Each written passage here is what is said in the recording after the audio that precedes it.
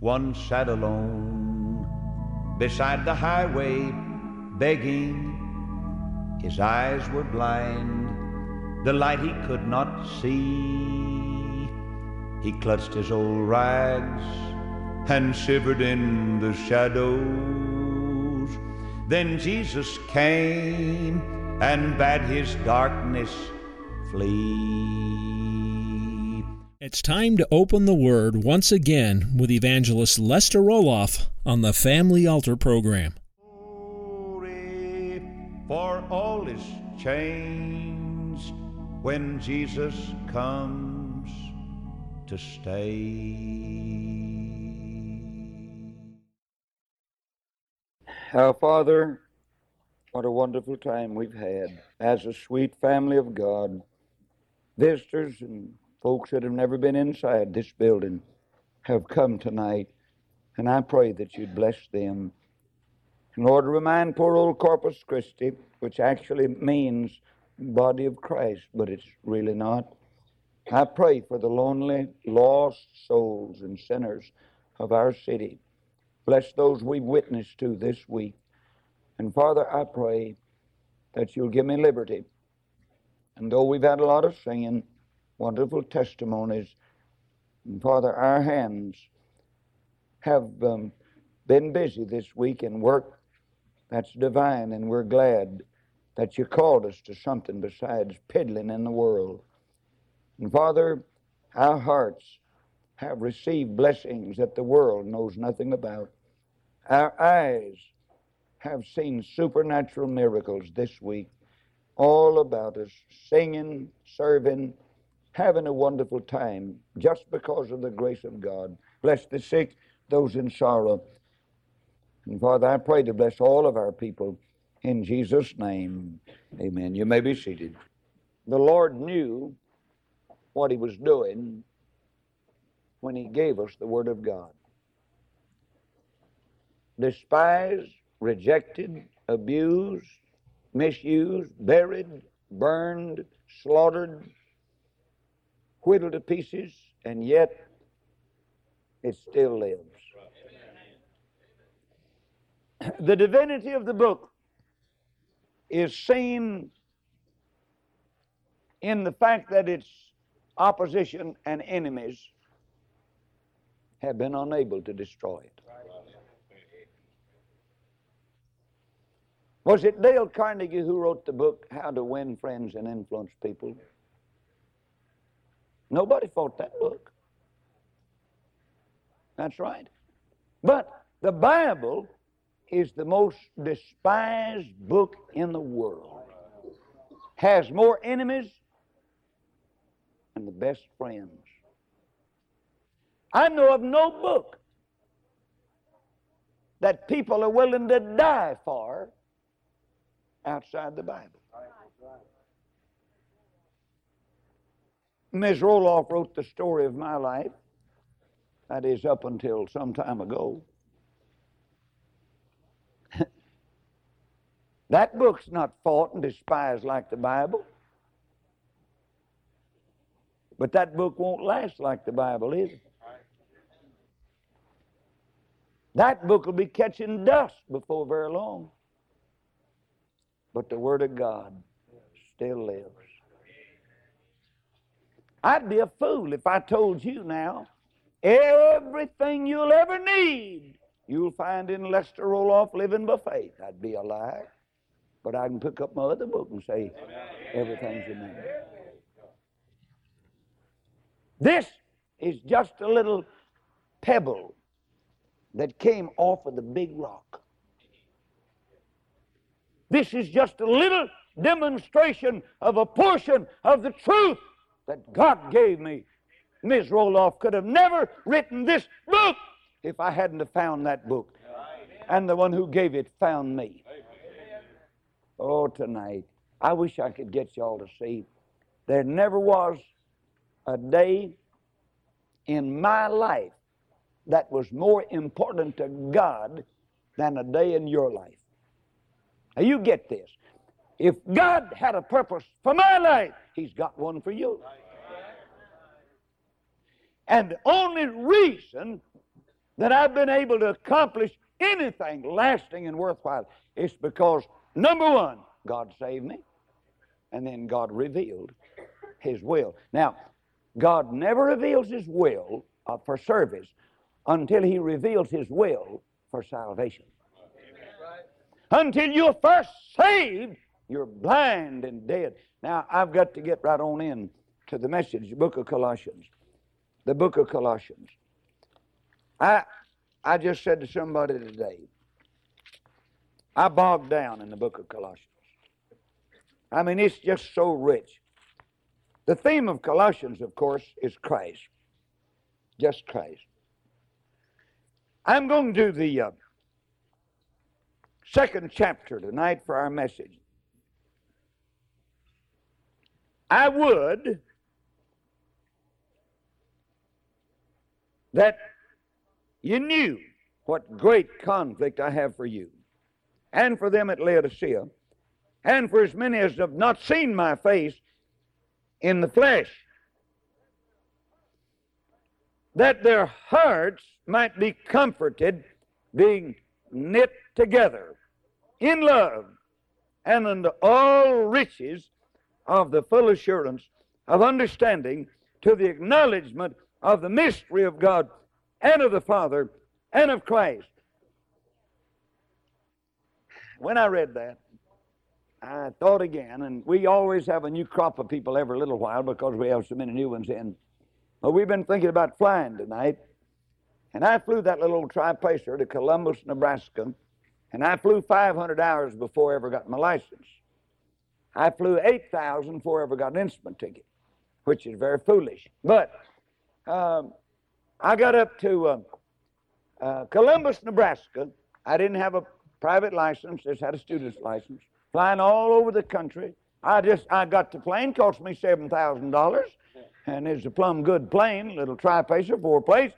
And especially when I got so far away from home, people couldn't tell by looking at me, I guess, whether they had a light, didn't have a light. But I didn't know it was all that important. And so I got up there, and this old couple had driven from what's that little town there, where I go in Nebraska. Well, anyhow, they came all the way up there to be in that meeting. And so they were about 80 and 85 apiece. They drove an old antique car. I mean, that old thing, it just was so old, but it just ran real good. And they stayed there in the town in order to go to the meeting. And so I announced that I was going to go down to my home base in Nebraska, where I started my ministry up there and started on Columbus, KJSK. And so they came up to me at the close of the service and said, Brother Roloff, did you say you were going down to a certain... I said, yes. They said, we think we'll fly down there with you. And of course, and I was scared to fly every time I got off the ground. I lived in fear, not faith, for a long time, you know. But I said, well, I don't know about... I said, have you ever flown before? Oh, he said, no, we've never been around a plane before. But said, if we'd fly with anybody, we'd fly with you. I said, oh, me. That's not faith, that's foolishness. But I said, well, and I tried to back them out. I told them, I insinuated they might get sick, or, and I was going to land in a field. That's the only place I had done it, land in an old man's field. I knew where it was. And I just couldn't land in the field. And brother, when I got to the airport the next morning, you know who was standing there, don't you? That old couple, 80 and about 85. There they were. Boy, they were just a-smiling. And I said, now, y'all sure you want to go? They said, yes, we really want to fly, Brother Roloff. So I put him up in the front seat and buckled him down. I put her in the back seat and put the seat belt on her, and she sat there. And they asked me, said, why do you have to put these belts on? I mean, he'd been used to riding bareback, but anyhow, he didn't think that was necessary, see? But I said, well, that's part of what we supposed. So I got in there, and I took off in that little tri-pacer.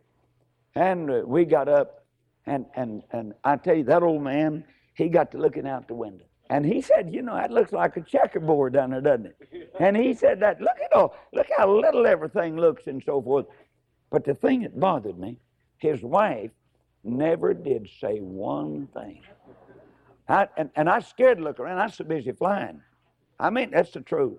And so there we were going down the Platte River, and and he was looking at everything, having a big time. And he wasn't nervous. I was. He wasn't. And I couldn't get a word out of her. And I thought, man, never got off of the ground before. And I thought, well, reckon what's happening to her back there? And so finally I got up, I leveled off, and I looked back, and she was sitting there in the seat. And she was knitting or crocheting, whatever it was, I don't know, just like. I said, are you scared? She's scared. No, I'm not scared. Said, if we go down, I go up. Yeah.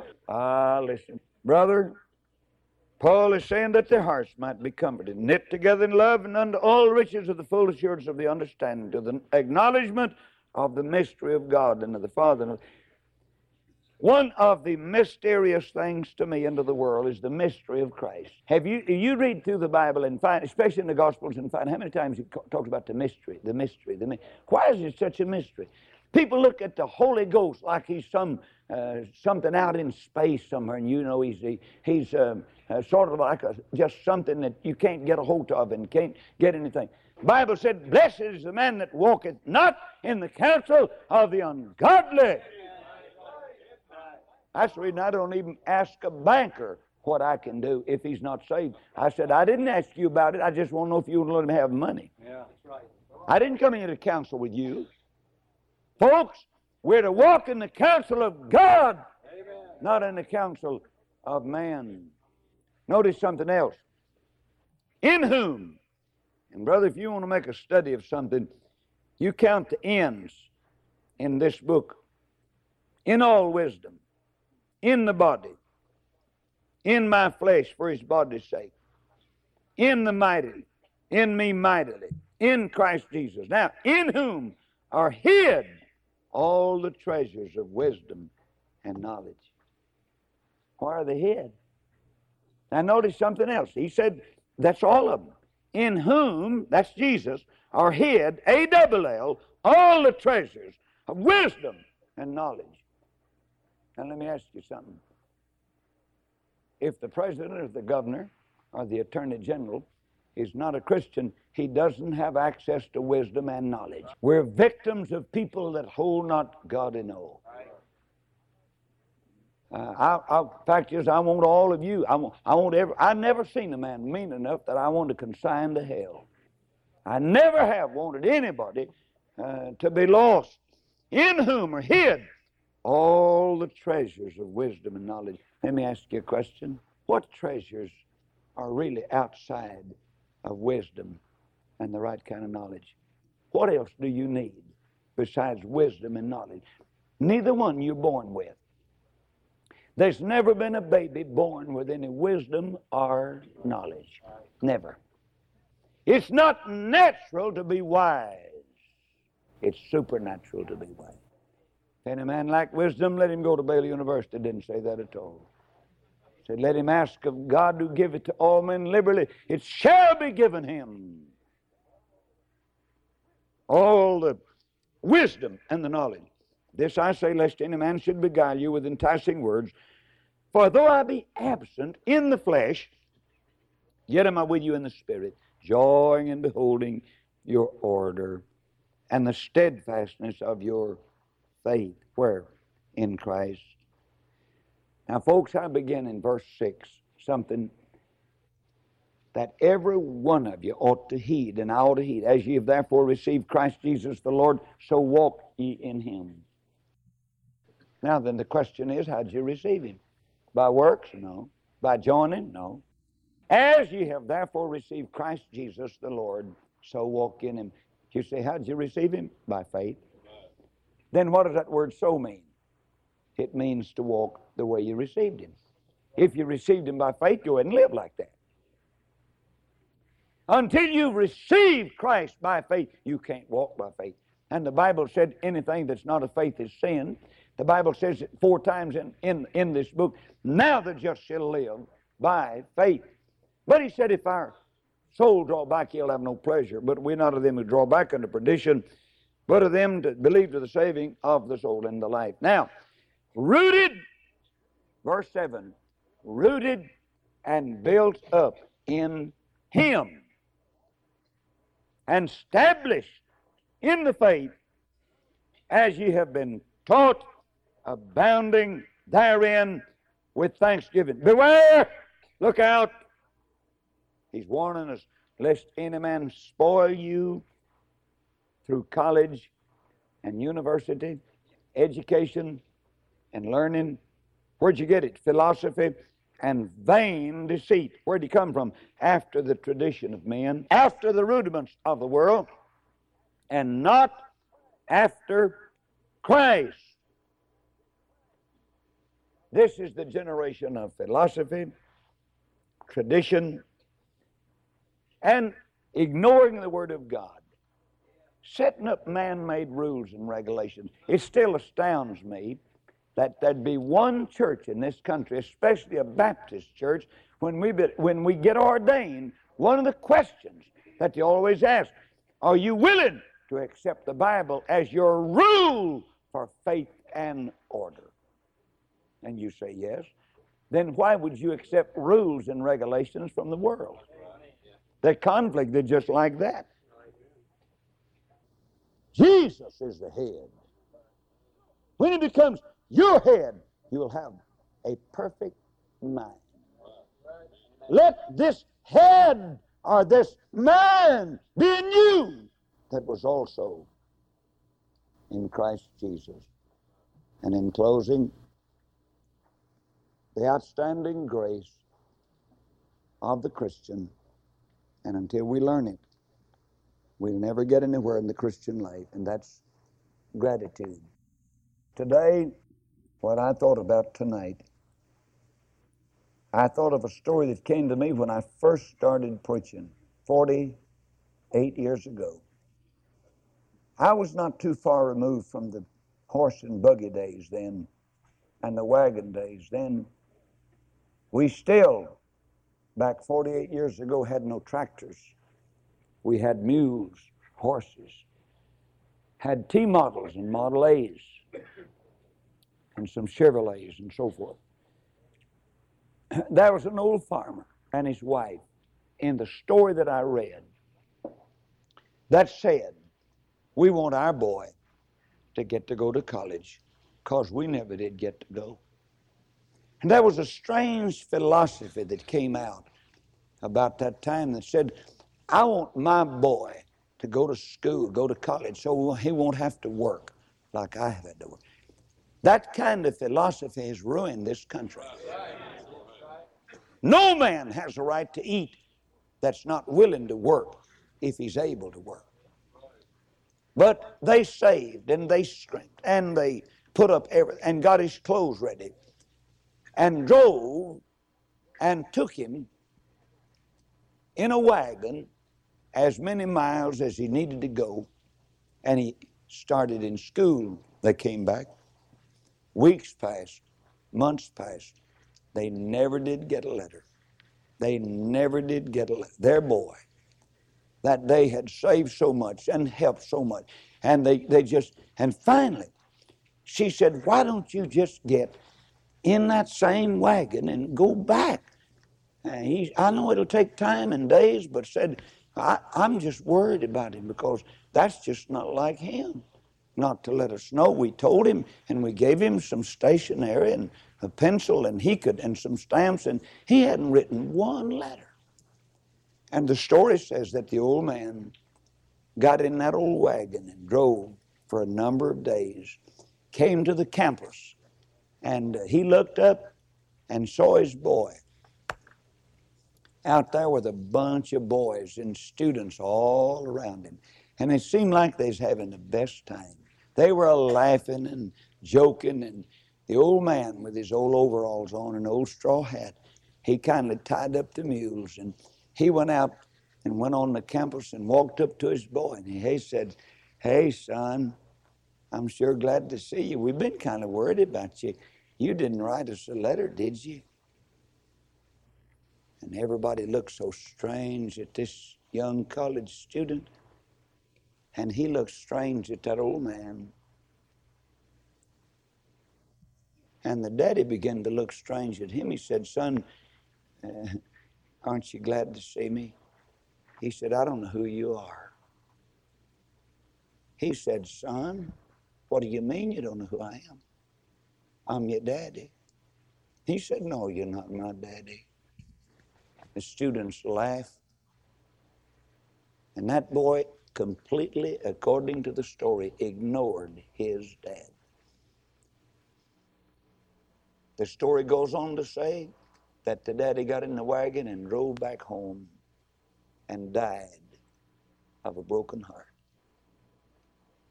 That story's supposed to be true. And if it is, there was an ingrate that didn't appreciate a daddy.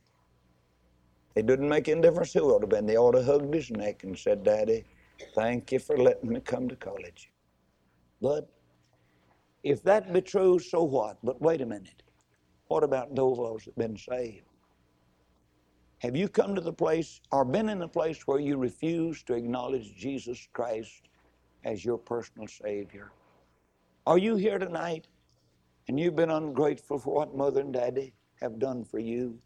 Jesus is standing at your heart's door, standing and knocking. He's knocked before. This is the question that you face once more. What will you do with Jesus? What will you do with Jesus? Neutral you cannot be. Someday your heart will be asking,